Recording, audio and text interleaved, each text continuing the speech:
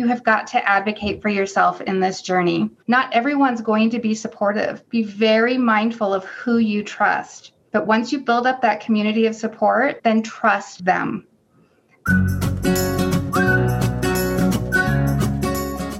You're listening to the Happy Doc Student Podcast, a podcast dedicated to providing clarity to the often mysterious doctoral process.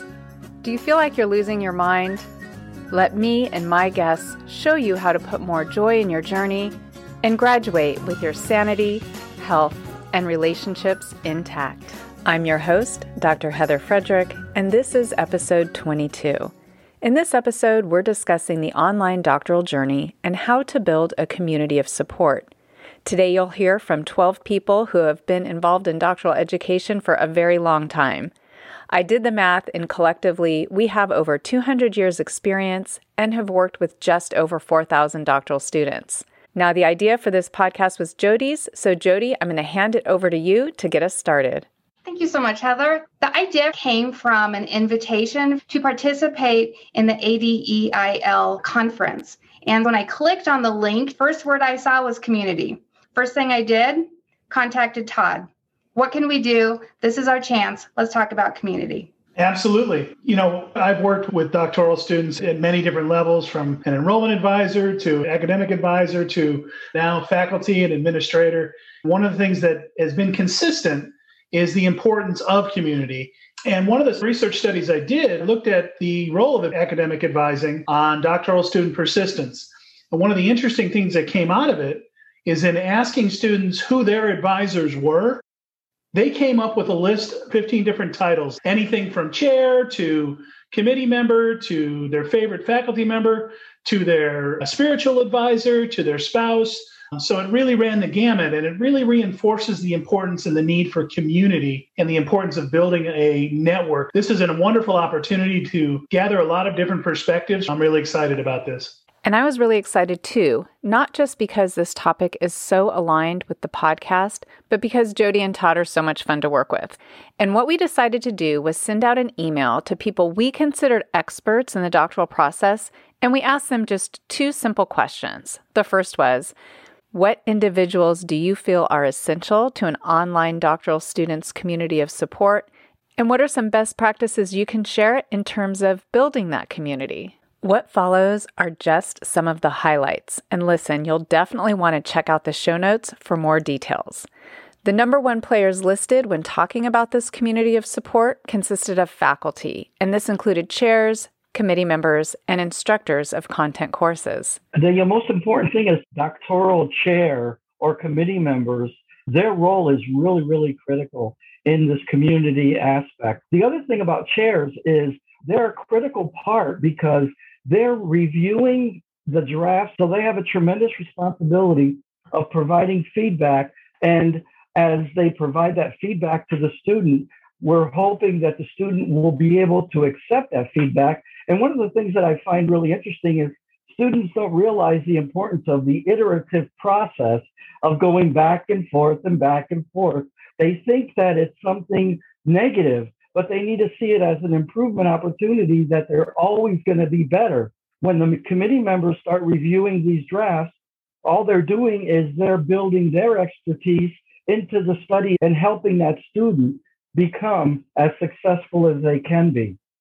It is also important to really share with students. They communicate with their chairs and committees. Students need to be proactive. It is their responsibility to take the initiative to connect with chairs or committee members. Either use email or request meetings through video conferences, which are found to be really useful, because when you meet students through a video conference, they tend to connect with you. They tend to see that we are human beings from the other side. So it's important that students take that initiative.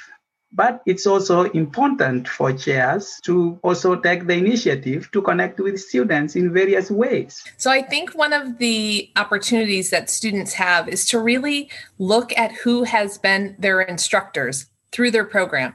And oftentimes students will find an instructor that just stands out to them. And I think it's important for students to realize they can continue to reach out to that instructor, because instructors are oftentimes very willing to be the cheerleader, to provide resources, ideas. And so that is a great person to include in your community.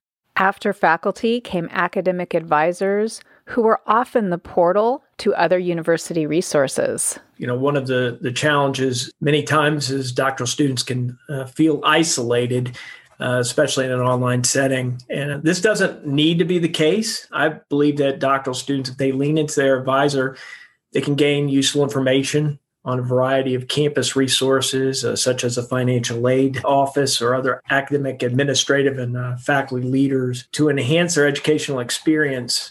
And the one thing that advisors do is they listen to the needs of each student to really assist them in completing their degree. And they can be a very valuable resource, not only in their coursework, but particularly during the transition from coursework to the doctoral research project. It's one of the areas that can be very challenging for students because they're really on their own. And that's where the advisor can really come in. The advisor at your institution can be one of your most valuable resources. And I know as an online doctoral student, you are busy, but I think one of the most important things is to answer the phone when they call and take the time to respond to their emails. You can also make that a little easier by communicating your communication preferences.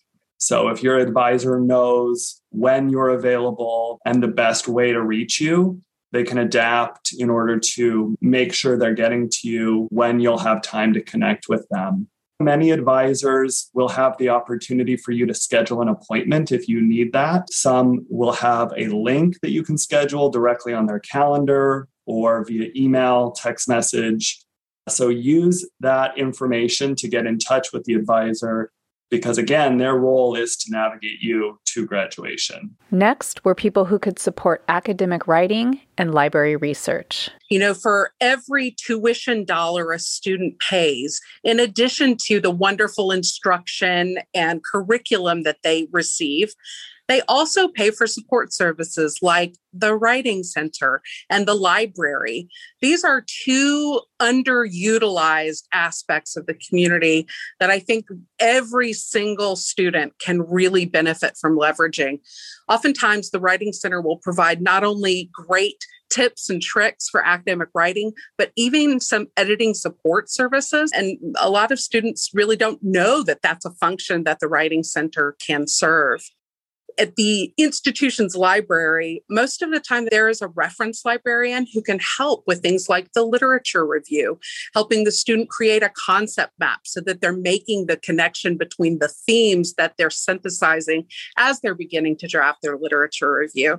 If a student is needing support above and beyond what's available at the institution, I always recommend the use of a professional editor.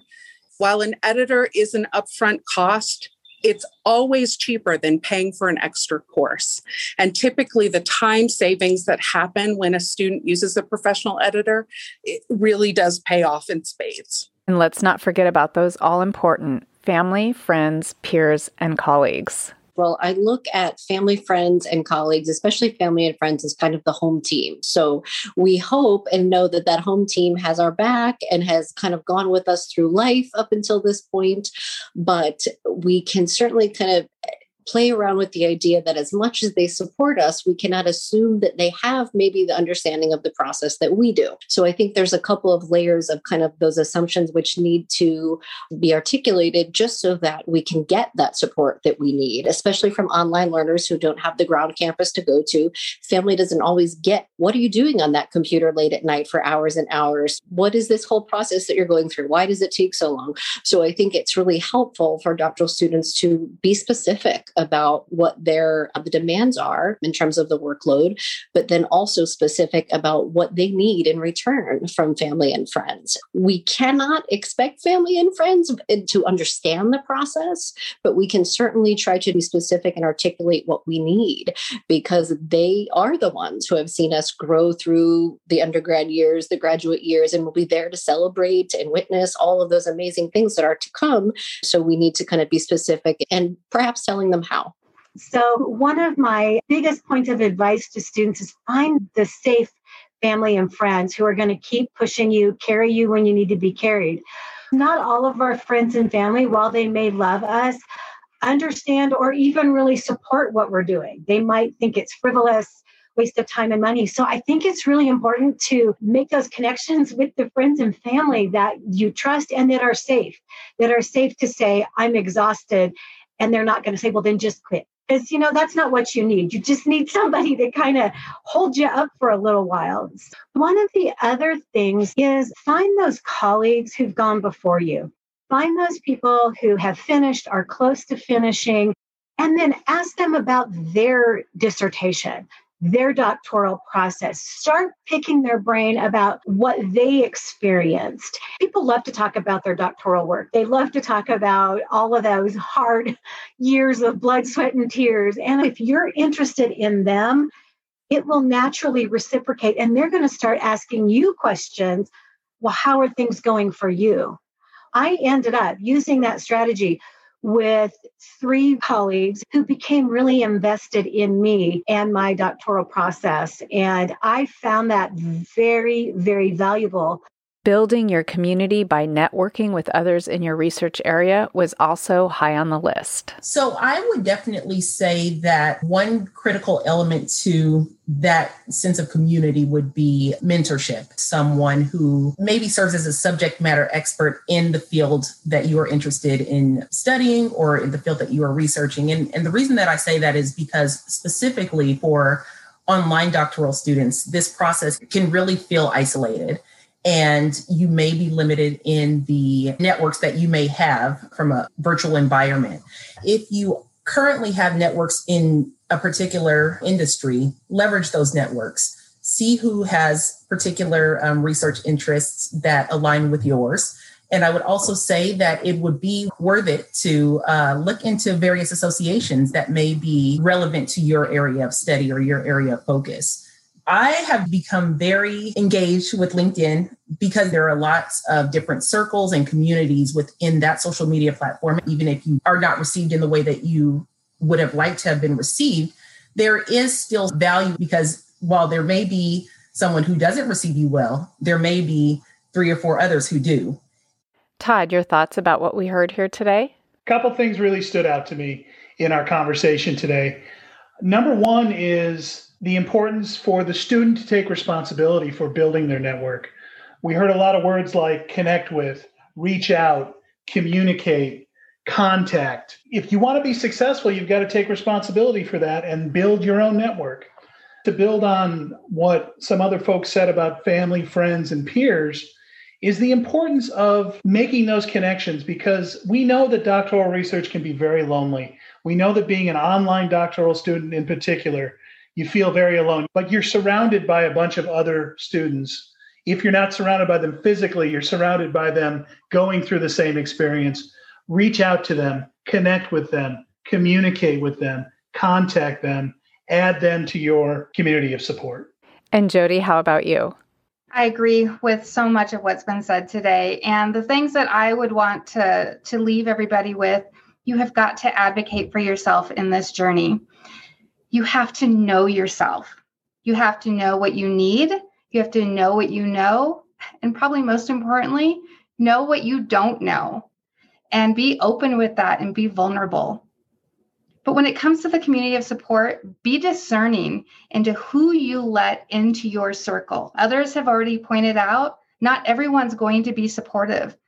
Be very mindful of who you trust. But once you build up that community of support, then trust them. Above all else, trust your chair.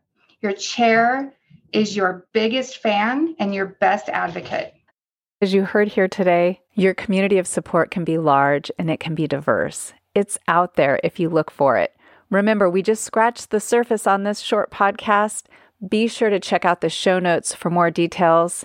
And one more thing. You got this. You got this. You got this. You've got this. You got this. You've got this. You got this. You got this. You've got this.